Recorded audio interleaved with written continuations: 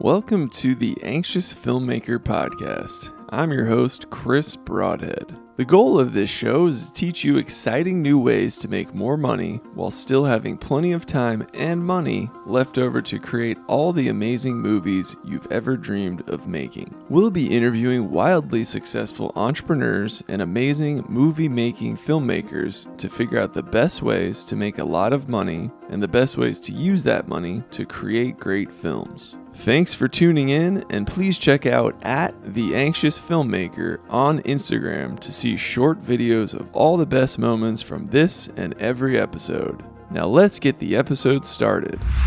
All right, welcome everyone. Today I'm with Christine Handy. Very excited to hear more about her. Christine, could you give us a bio of you?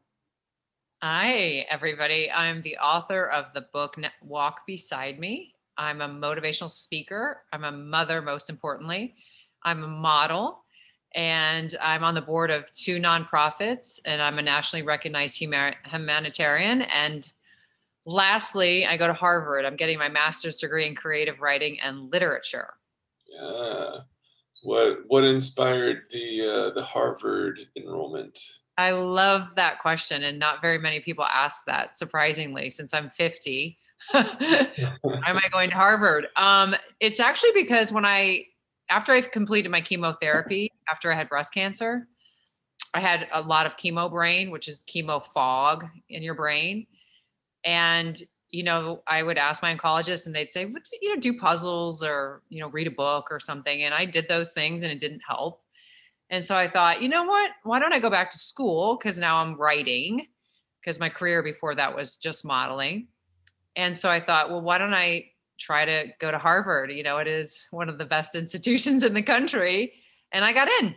And so I've been going for about a year and a half, and it's completely eliminated my chemo brain. And I'm loving it and learning incredible skills in writing and in literature. Mm-hmm. Wow.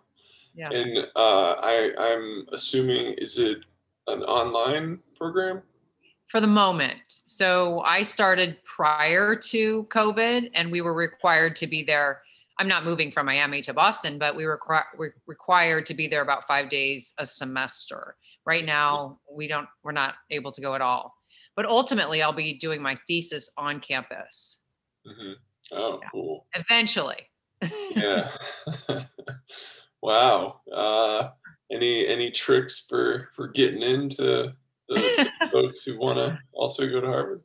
Not really. I think they liked, maybe my age and the diversity, and maybe the reason why I was applying. Maybe that was a catalyst, right? And I also did really well in undergrad. Of course, it was many years ago, but I went to SMU and I was an A student. Mm-hmm. So I had a good background. Yeah, that's awesome. Good for you. I love that lifelong learner. Yeah. Really, taking it to the limit there with Harvard. Yeah. That's great. Well, taking a really tough situation like chemotherapy and chemo brain, which are lasting effects after chemo, to a very good solution, but not only a good solution, but really over the top solution. Mm-hmm. Yeah. It's kind of my personality. That's great. How do you think the program so far has affected your writing? It's incredible, actually. And I thought I was a really good writer before.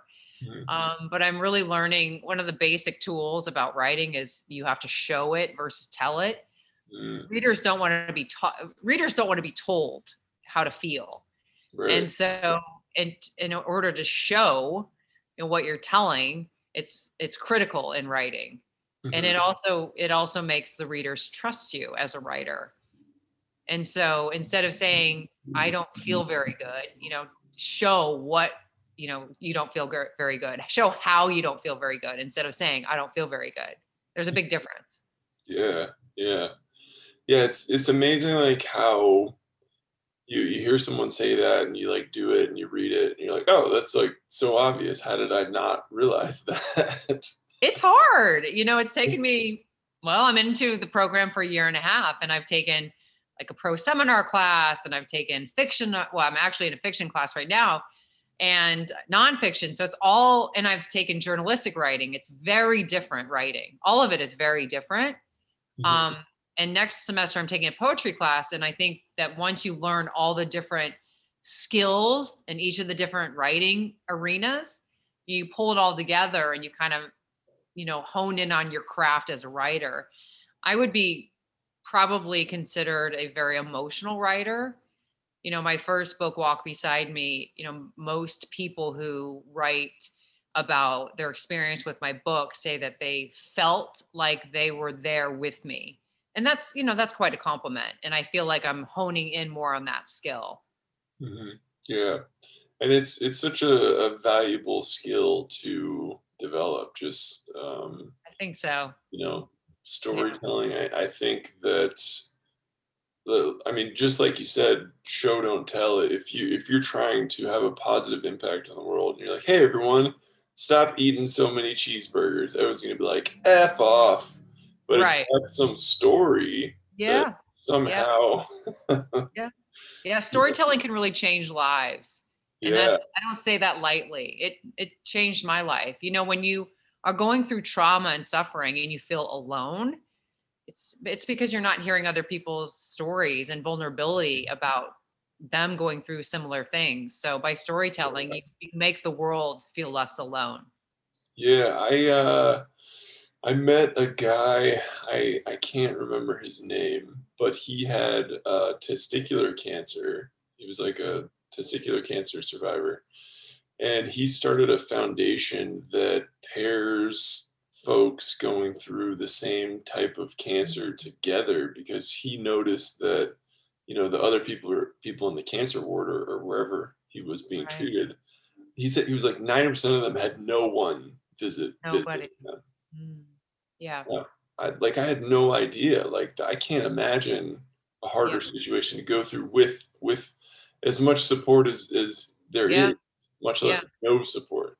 Yeah. Yeah. And especially it's different when you have support versus empathy and compassion from somebody that's been through it. Those are different. And Hmm. so if you have both combined, you have a much better chance of emotionally growing through it. Hmm. Yeah. So I am curious, and I am not.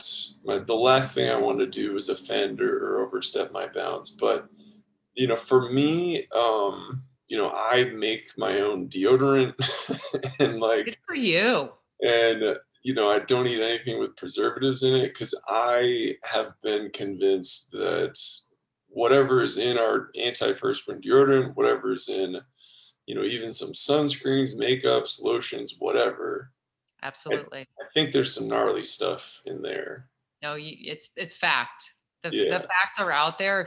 If you Google it, that it will show that is fact. You're right. yeah. I changed so much of what I put on my body, which is because our body ingests all of those products and those chemicals. And so Hmm. I'm allergic to sugar, and a lot of people say, well, cancer thrives in a sugary environment. That's true, but that wasn't the cause for me because I'm allergic to it. Hmm. But yeah, the products that I use, I completely shifted. And I won't name them right now because I might get in trouble, but yeah, it's scary.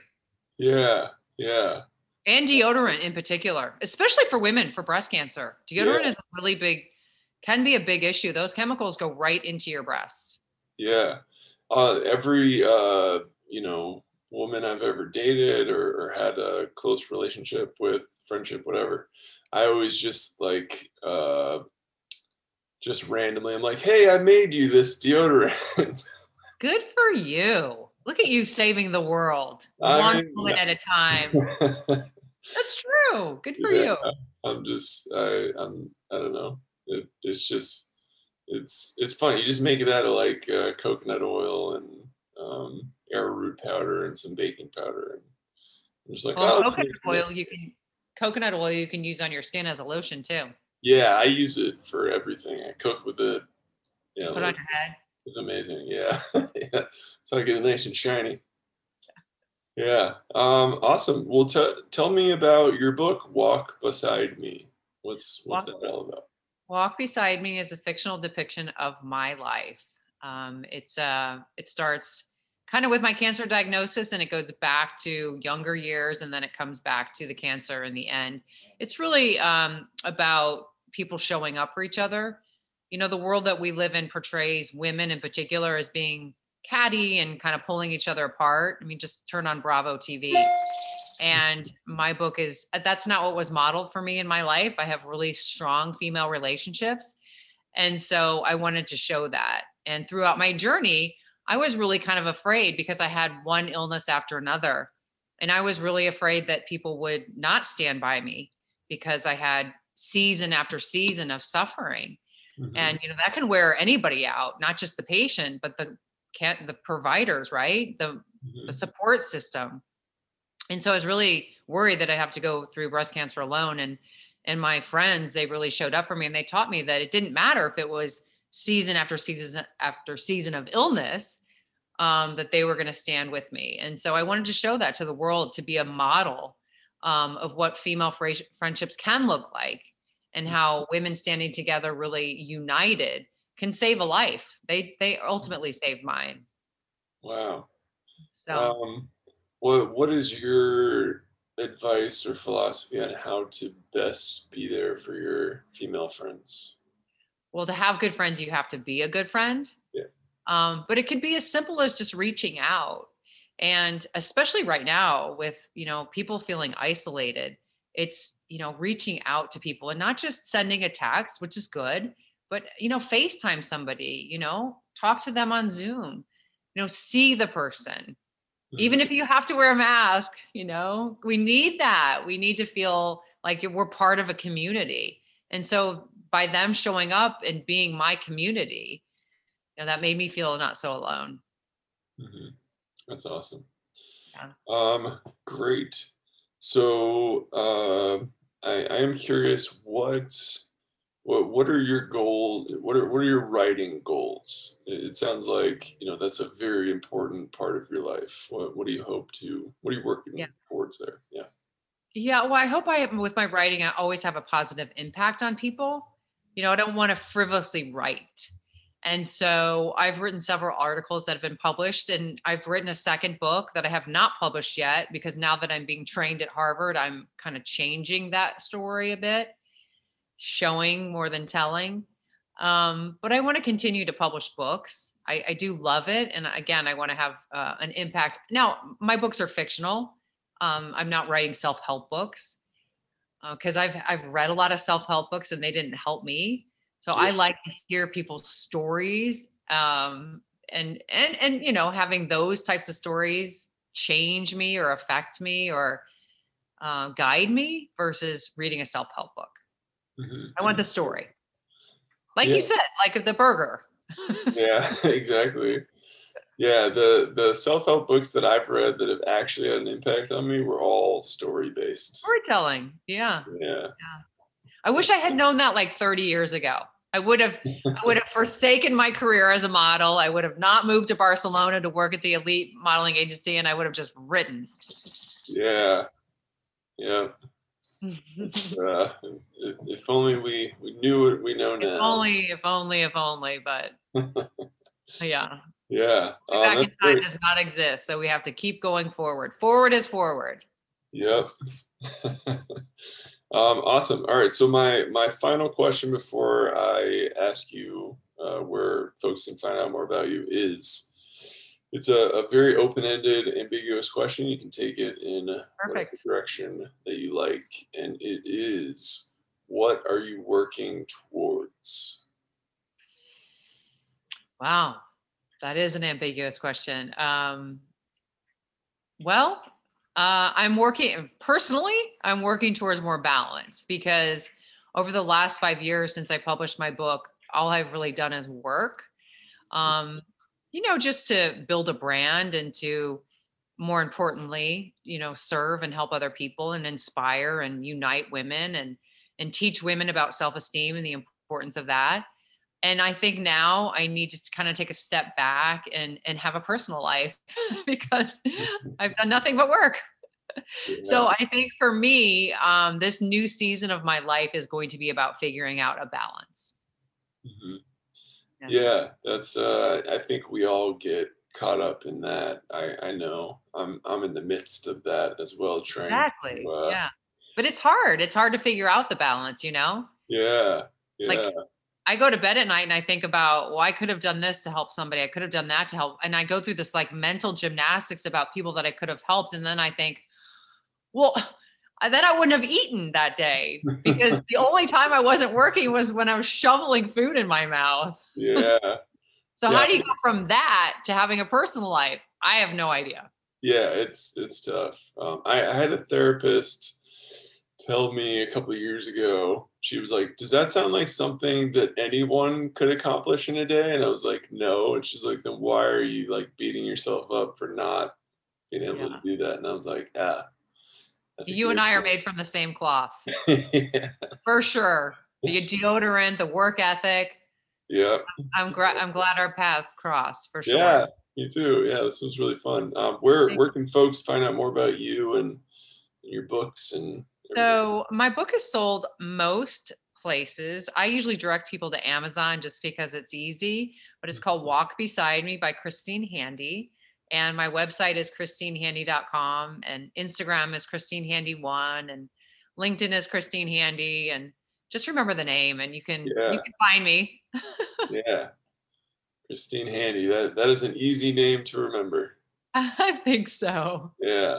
Awesome. All right. Well, thanks so much for doing this. This is really fun. Thank you. Thank you. All right. Talk later. Bye. Bye. To see the complete show notes, specific links to everything mentioned, and videos of the 10 best moments from the episode, please go to anxiousfilmmaker.com. Now let's go make some great money and then some even greater movies.